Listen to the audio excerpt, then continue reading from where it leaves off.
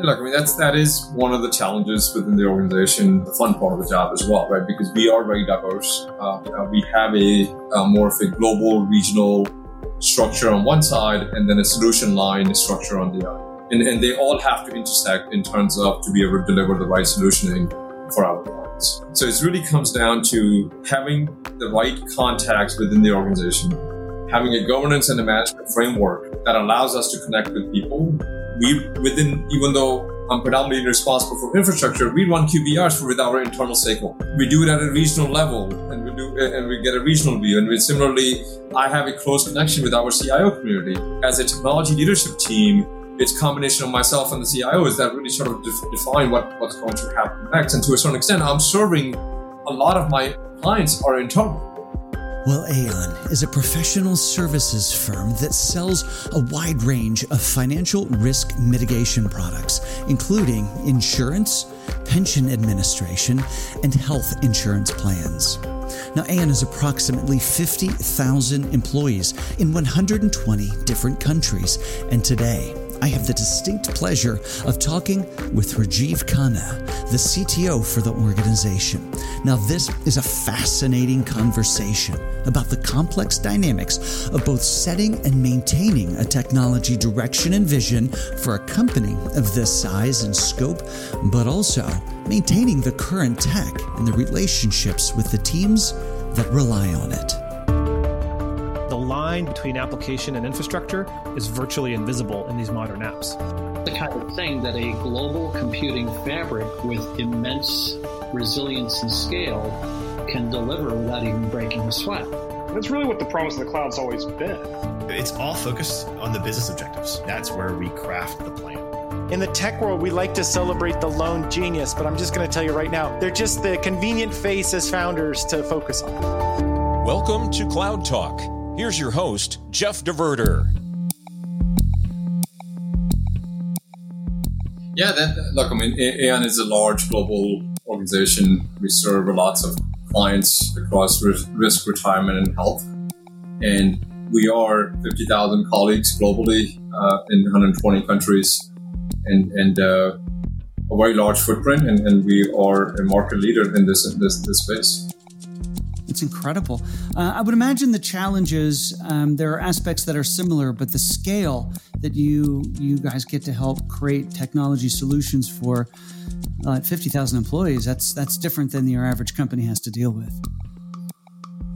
Yeah, look, I would say that the challenges that we have are just at a larger scale. I imagine they're not that different from others across multiple different industries. Because of the diversity of our business and the geographies that we operate in, there are a lot of nuances that we have to deal with. And if you really think about enabling our 50,000 people to do what they need to do well every day, giving them the right tools, right products, right capabilities, so they can serve our clients effectively. And then we are obviously working in a very regulated industry as well. So you have nuances that come along from different geographies, different regulatory bodies. And then then to that extent, we serve very diverse set of clients as well. So they all have unique needs. So the technology that we carry is not that straightforward, but it makes my job interesting and fun because I get to do what I need to do to try to contribute to that mission. Well, and you said in a previous conversation that we had that, now that you're CTO and have had this 20 some odd year career in IT, it wasn't what you set out to do. It wasn't what you went to school for necessarily. No, look, I'm an electrical engineer by degree. I thought I was going to be working in power plants in my career. And then I happened to have taken some computer science courses along the way. And that's really what got me my first opportunity in the IT field. And then the rest is history. 28 years later, I'm still enjoying what I do, and it's been actually a lot more fun. And I think I'm pretty sure it's more fun now doing what I do versus working in a power plant. And it's been a great journey along the way across various different industries. So I've had the pleasure of working in banking, working for a e-commerce organization, working for various different services organization, and now and working in this sort of the risk retirement management business and professional services, right? So it's been quite the journey, and it's been quite enjoyable along the way. Hey, what was your first job in IT, and who was it with? So my first job was actually working for Ingersoll Rand. If you don't know Ingersoll Rand, a heavy equipment manufacturing firm. I was hired as a Unix system admin and a DBA on a project. And frankly, I didn't know anything about either one of those two things. And I was lucky to actually land a job in that field. So I learned quite a bit while I was in the job. And thanks to Ingersoll Rand, they actually got me quite a bit of training along the way. And so my early part of my career was a DBA, Oracle DBA and a Unix system admin. And I remember sort of building machines with tapes. I think it took 8 or 12 tapes to load an OS onto a RISC machine. Oh my gosh. Wait, and those were the tapes that the robots had to go and grab and stick in. It was all automated. I was the robot, Jeff. You were the robot. I was reading too much into your story. No, I was the robot that had to go and change tapes. So what, what Unix system? So what would have that been at that point? I'm trying to think. As far as the system you would have been. So AIX Solaris. Yeah. It's Solaris 6, I believe, if I remember correctly, from that far back. We don't hear a lot from that these days. Well, I think I just getting old now, so I was old man stories to tell. So, well, I've got about the same amount of gray as you've got, so I'm enjoying the story. And so from there off to be a consultant, what was that about?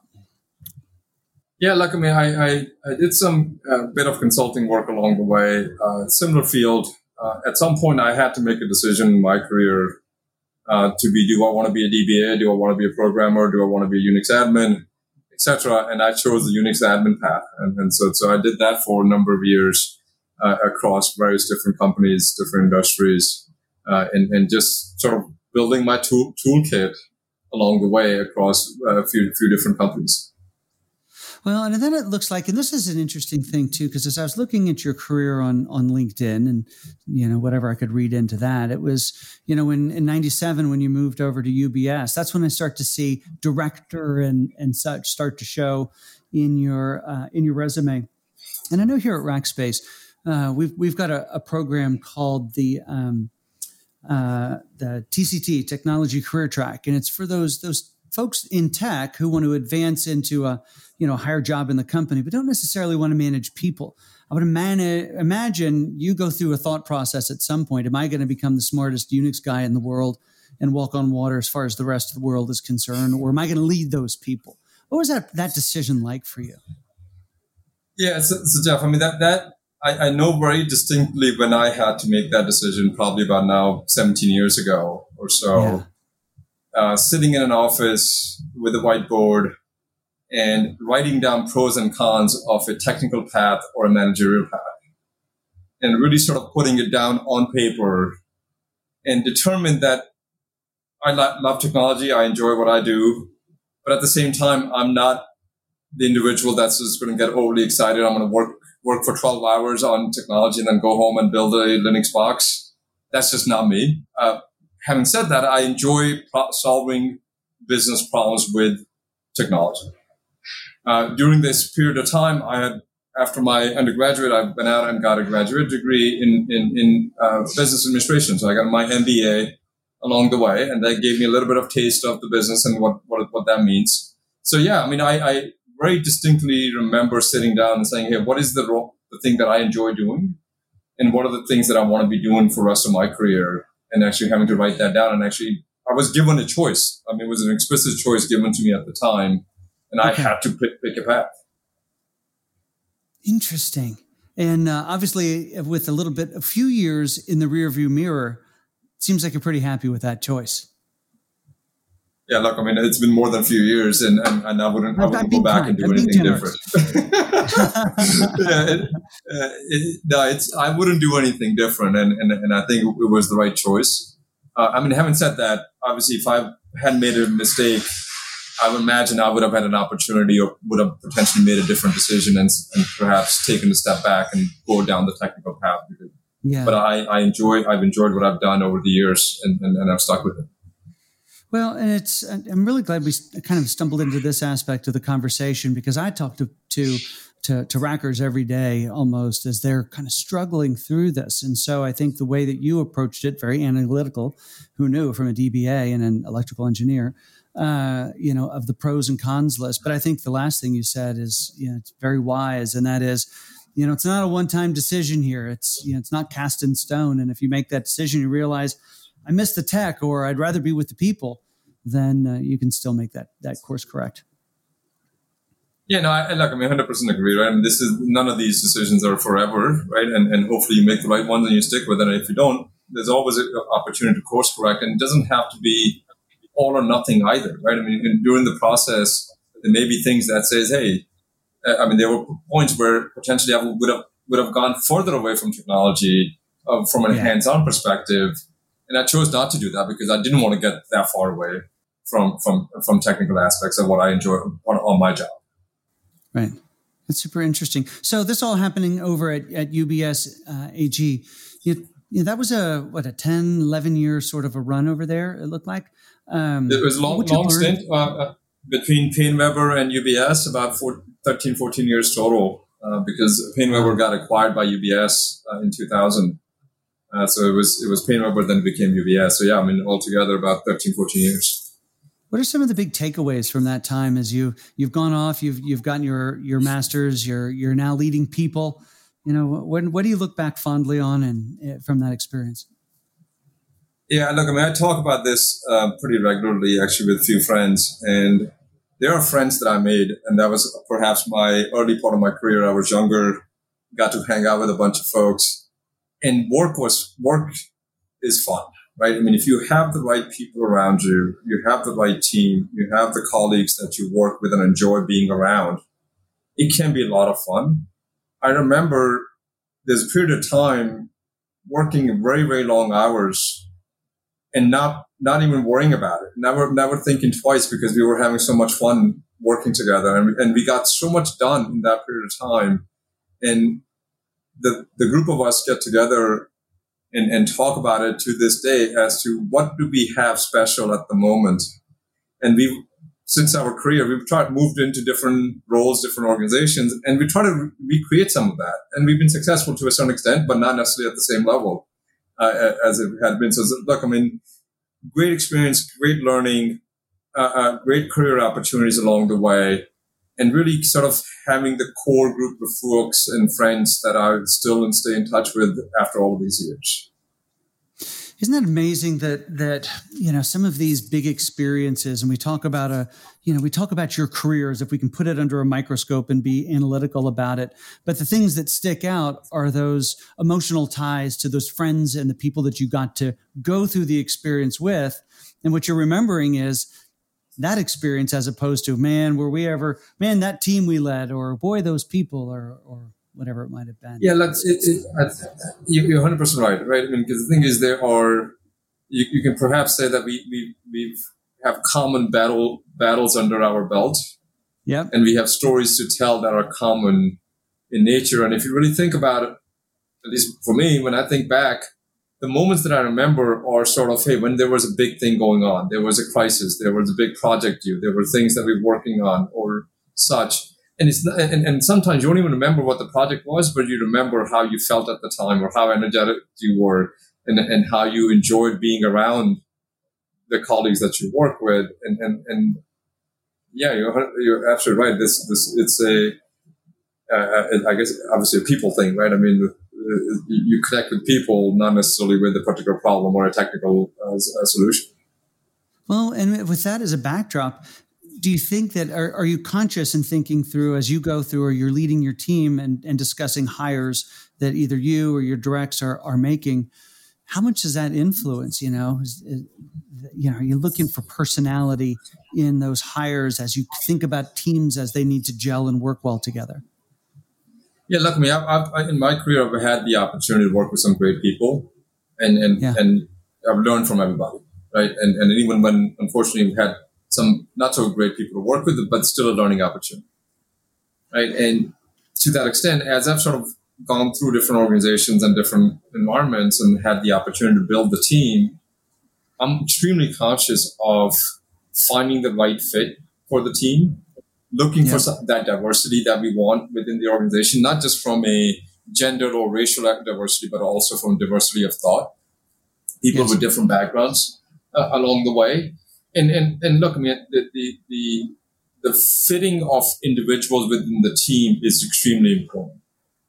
And we spend more time at work than anywhere else. Yeah. And you have to get along with the people that you work with, and they have to get along with each other, because that's how we get stuff done. Because there's almost never a thing that I do by myself. I'm working with somebody, we're doing it together, and if we can get along, and it's perfectly okay to disagree as long as we can go out and grab dinner or grab beer afterwards, because we've accomplished something, and we can argue and debate all day long, but it's not personal, right? And as long as everybody's coming from that mindset, it makes it a lot easier. And to that extent, I've taken some extensive amount of time to fill out the team because I didn't find the right candidate. In my current role, it took me almost a full year before I had a full complement of the team hired within the organization or assigned within various different roles to be able to make sure that we had a good chemistry and we worked well together. What are your thoughts about, as we think about the last year and a half in COVID, is that going to be one of those things you'll look back as you rallied your team to work in that environment of, hey, do you remember we worked together and we made it through the year and a half or whatever it takes for us to get out of COVID? Or is it just this big blur for the team?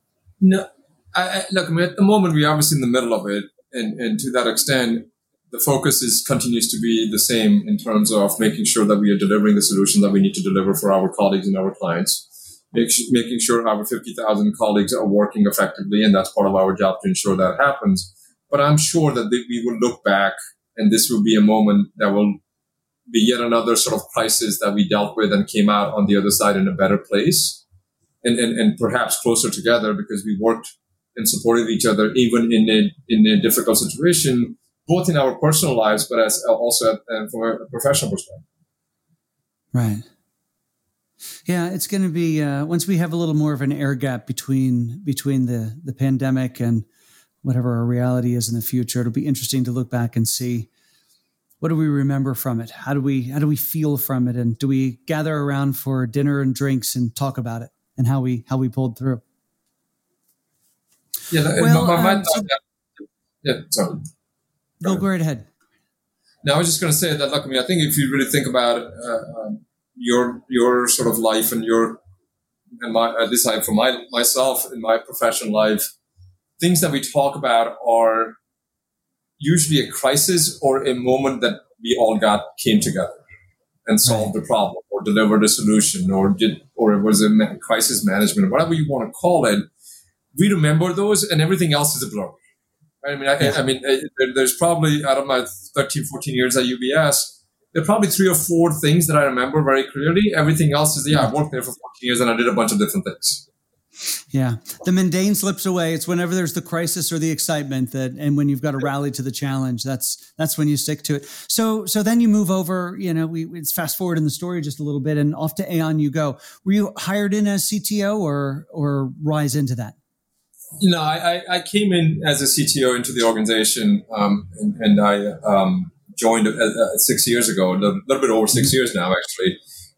As a CTO, I've sort of added a few things along the way to the role, but generally speaking, my role stayed about the curse of success. Yes, I sort of picked up a few things along the way, but no, it's been it's a similar role for about 6 years. Got it. All right. Well, let's talk about that role. How do you approach, if you look at what Gartner says, there are 4 or 5 different primary types of CTOs. And what does your job entail and how do you approach it?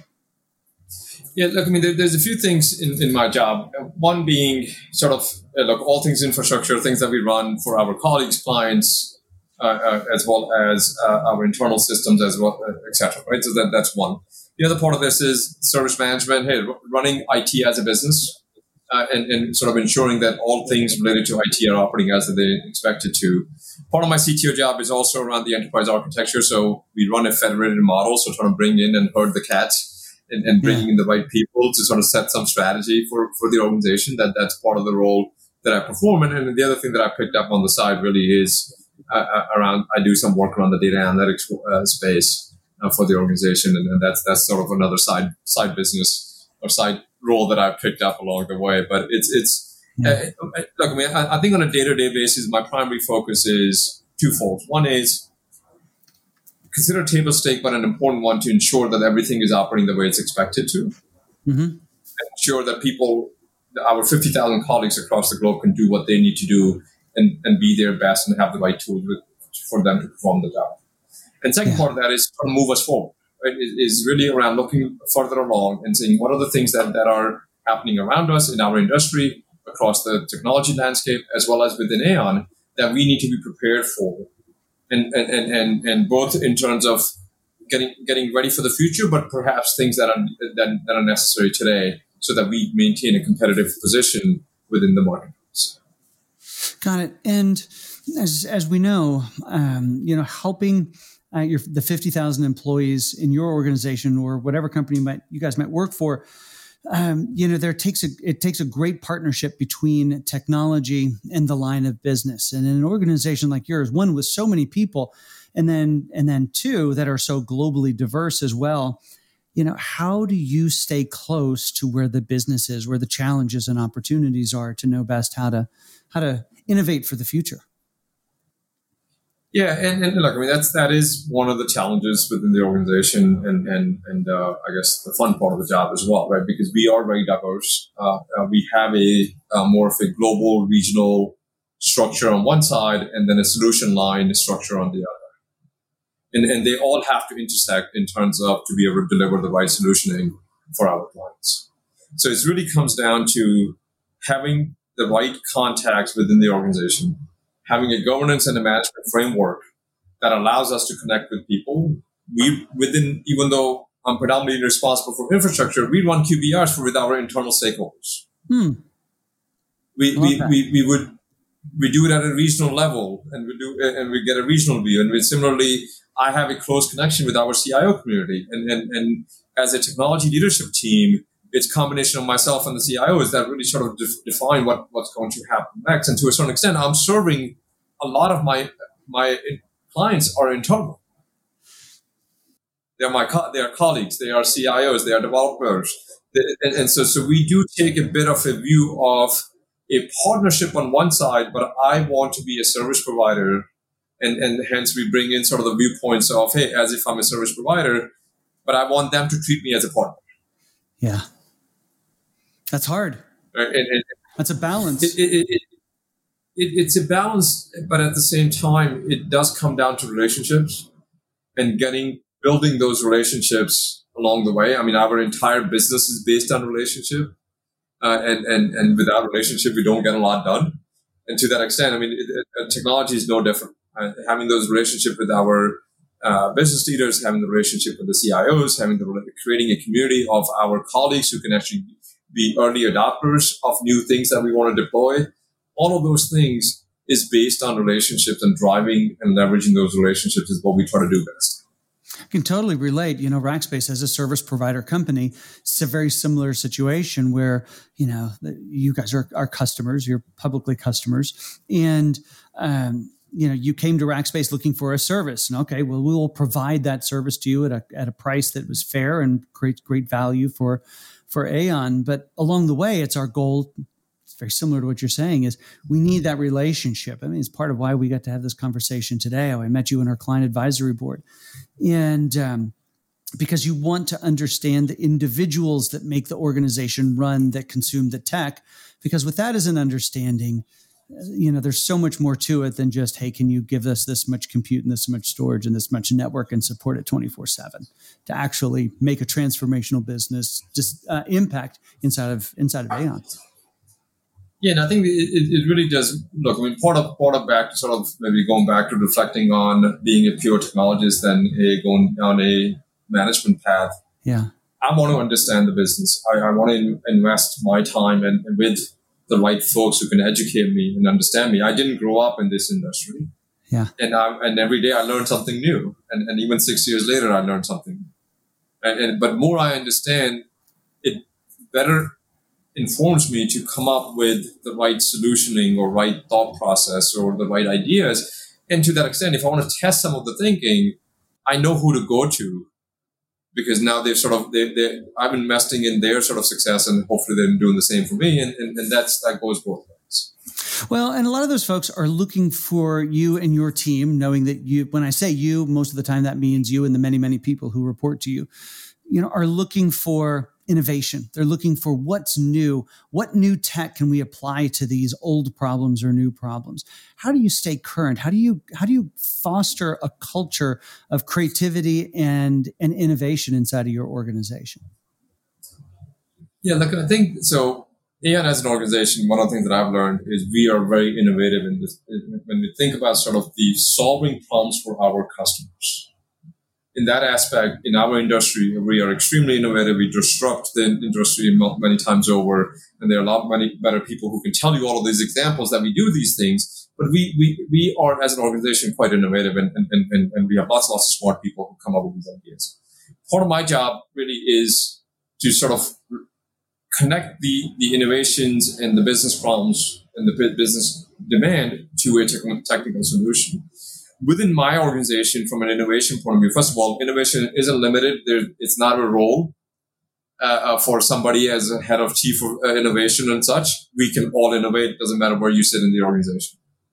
There are lots of smart people who have ideas, and frankly, a lot of the times, what we find is that perhaps one of the more junior person in the organization has the best idea, because they are dealing with the pain, and they're dealing with some of the challenges, and they see it from a lens that I may not see it, and they can come up with innovative solutions. So we encourage that. A more recent example, frankly, we did a bit of we are doing it in the middle of a formal innovation Olympics. That we are sort of running a bit of a fun thing across the entire business services organization. It's not just limited to technology.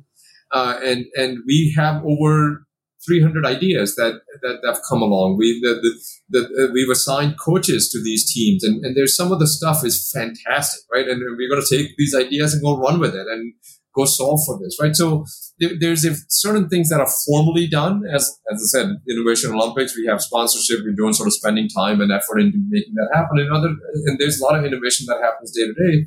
And the last one I would say, Jeff, is that there's a lot of innovation happening in the industry. So part of sort of our challenge, and not that mine and the rest of the organization, is how do you stay current with what's happening? Because we can't put our blinders on and say, this is what's happening at Aon, and that's all what we can do. But there's a lot happening outside of our environment. And so sort of talking to our partners, talking to our suppliers, talking to our peers, interaction with our the Rackspace CAB members. There's a learning opportunity for me to sort of get to know what's happening elsewhere, and then what can I bring back to Aon? And so there's I've said a lot in that, but it's a multidimensional thing that we try to do. And maybe two more comments, and is really around, given the global nature of our organization, I mentioned diversity of thought. We get the cultural diversity just because who we are. Yes. We have teams, we have individuals sitting in all parts of the world, and they see things differently than we may see in where I sit. Right. And so sort of fostering that is a sometimes challenge. In some cultures, it's people don't necessarily are perhaps a little bit shy, and it's culturally not appropriate. Trying to extract that and creating an open environment, an open dialogue. We encourage people to do that and sort of honestly demonstrate some examples of how we do it, and encourage others to sort of pile on and contribute as well. That's really, you guys have such from the beginning of the conversation, you have a lot of the same problems and opportunities that most companies have. Your scale is the defining factor that makes what you do very, very unique. And kind of to that end, when we started our careers in tech back in the 90s, early 90s, the availability of tech, it wasn't the commodity that we know it today. I mean, time on a mainframe, time on a Solaris 6, box came at a premium, and it wasn't for the faint of heart to get time on to run a process, to run an application or do a thing. But tech is effectively, for all intents and purposes, infinite today. Whatever you can imagine, there's a tech to make that. There's a bit of tech and cloud to make that happen. Whether it could be considered single tenancy or private cloud environment to run it on, or any of the hyperscalers and what exists there. So one thing that I've seen is there can be an amazing amount of inertia that comes from the fact that you can do anything. What do you actually do? So maybe how do you guys focus? How do you choose what tech to actually pay attention to or to apply to a problem?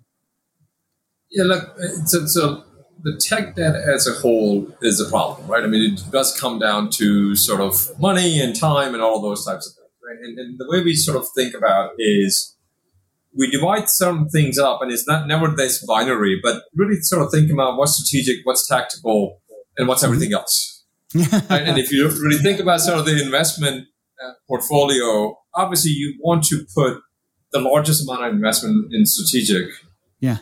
And then sort of the second amount in the tactical, and then obviously the least amount in the other. But given sort of the regulatory framework, the health and hygiene and such, we actually have to maintain the legacy until and when we can actually deprecate and eliminate it from our environment. So it is frankly a bit of a art rather than a science as to determine what do you do in any given year, because it's a finite amount of time, it's a finite amount of funding available to do what you need to do. Having said that, I mean, you mentioned sort of the hyperscale providers and such, and the private cloud. Look, I mean, I think some of these things have become commodity, and they've become a lot cheaper. Mm-hmm. Than it had been in the past. Like, I mean, trying to get time on mainframe or time to go out and buy a server, a Solaris machine in 20 years ago, you needed big pockets, right? That was a big check to write. Yeah, exactly. And now that's no longer the need, because I can sort of spin up a machine when I need it, and I can use it, and I can turn it off, and I'm done, and I pay the bill, and it's not. It's at times it may be less than a cup of coffee. For me to go run an experiment and such, right? I mean, that's become available, and to that extent, perhaps some of the limits, or there is no limit anymore to a certain extent, to be able to do some of the innovation and some of the test and learn and those kind of capabilities. And it does require a bit of a mindset shift in the organization, for one, and secondly, also with our finance teams as to how we think about these constructs. Yeah. Yeah. So, it's amazing when you're in an industry like yours that has such regulatory control, that brings in the whole compliance aspect as well, to ensure that what you're doing stays inside of the guardrails that governments and regulators have placed for you. Yeah, absolutely. Right. And look, I mean, clearly that's always top of mind. We don't do anything unless it's secure, unless it's compliant, and last thing we want to do is any sort of regulatory issues that you deal with. And obviously, as I mentioned, the industry as a whole is generally heavily regulated, and there are different regulations depending on which geography, right? And they're not all the same either. So the compliance and the privacy nature of what we do is paramount, and it's always top of mind in our design, what we do, etc. But having said that, once again, it's all manageable with that, as long as you're designing with those parameters in mind. Right. And once you have solved that, then you can move at speed. Yeah. Right. We've heard internally and externally, you can't move that fast because we are heavily regulated. That's not quite true, right? I mean, you can move pretty quick. You just have to solve for it. And once you understand it, once you solve for it, then you can move within those parameters relatively quickly. Well, and people look at parameters, especially when you think regulatory and financial services type firms and businesses, as restrictive. And I think your point is solid in saying that, well, we can't move fast, or some people think you can't move fast because you're in this type of an industry. I mean, there's example after example of understanding that when you know and understand the rules, it's better than not having rules at all, and anything goes, because then you get stuck in that mode of, because I can do anything, I do nothing. I mean, go back to the psychological study they did years ago with kids on a playground. You know, the playground that had a fence around it had kids active and engaged. The playground with no fence, well, they all huddled together and sat on a bench and didn't know what to do because they could do anything and go anywhere. No, that's a good analogy, and I think that's very true. And at least you know what the rules of the game are.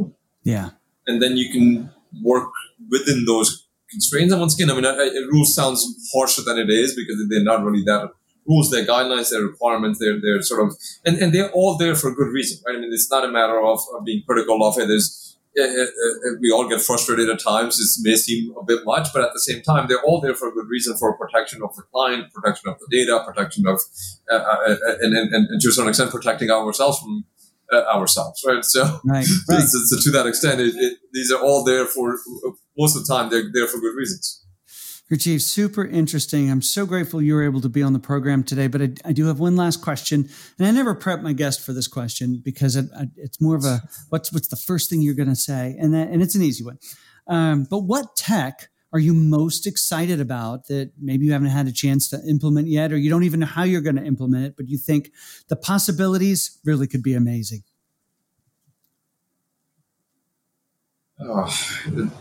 There's a couple who come to mind now, so I won't answer one. I'll give you two, right? Okay. I think we're in the early phases of artificial intelligence and machine learning. We've implemented some of it. I think we're sort of scratching the surface on the capabilities of what this technology is going to be able to do and mature. And so that's one. The other one I would say is blockchain, and I'm sure it sounds probably cliche at this point in time.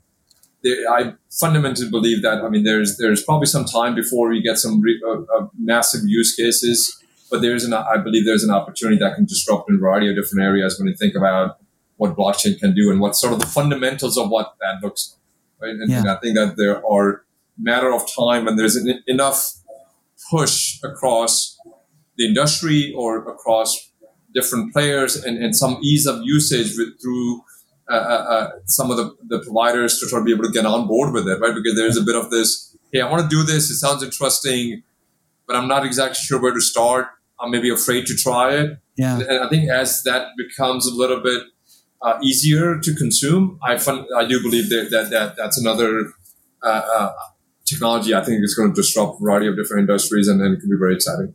I think you're 100% on both of those. And AI is one we see a lot more use cases about that now, but blockchain, in fact, I'm somewhat guilty in the past year of even throwing some rocks at it because it seems like it was a tech wandering around, a tech of an answer wandering around looking for a problem. But I tell you, you're spot on when you say when it finds the exact right problem, it's going to be game changing in what it can do. I 100% believe that. Yeah, I think the blockchain one to me is, as you said, it's as a technologist, we all get excited about it.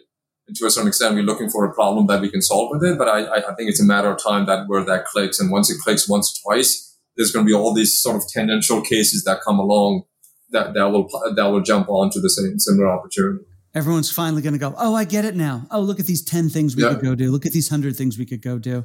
And then the stuff that builds on that. Well, great answers. I loved it. Rajiv, thank you so much for taking time to visit with me today. Great conversation. And I'd love to have you back at some point. This has been Cloud Talk. You can find Cloud Talk wherever you find your favorite podcasts. And be sure to check out more content from Rackspace Solve at solve.rackspace.com.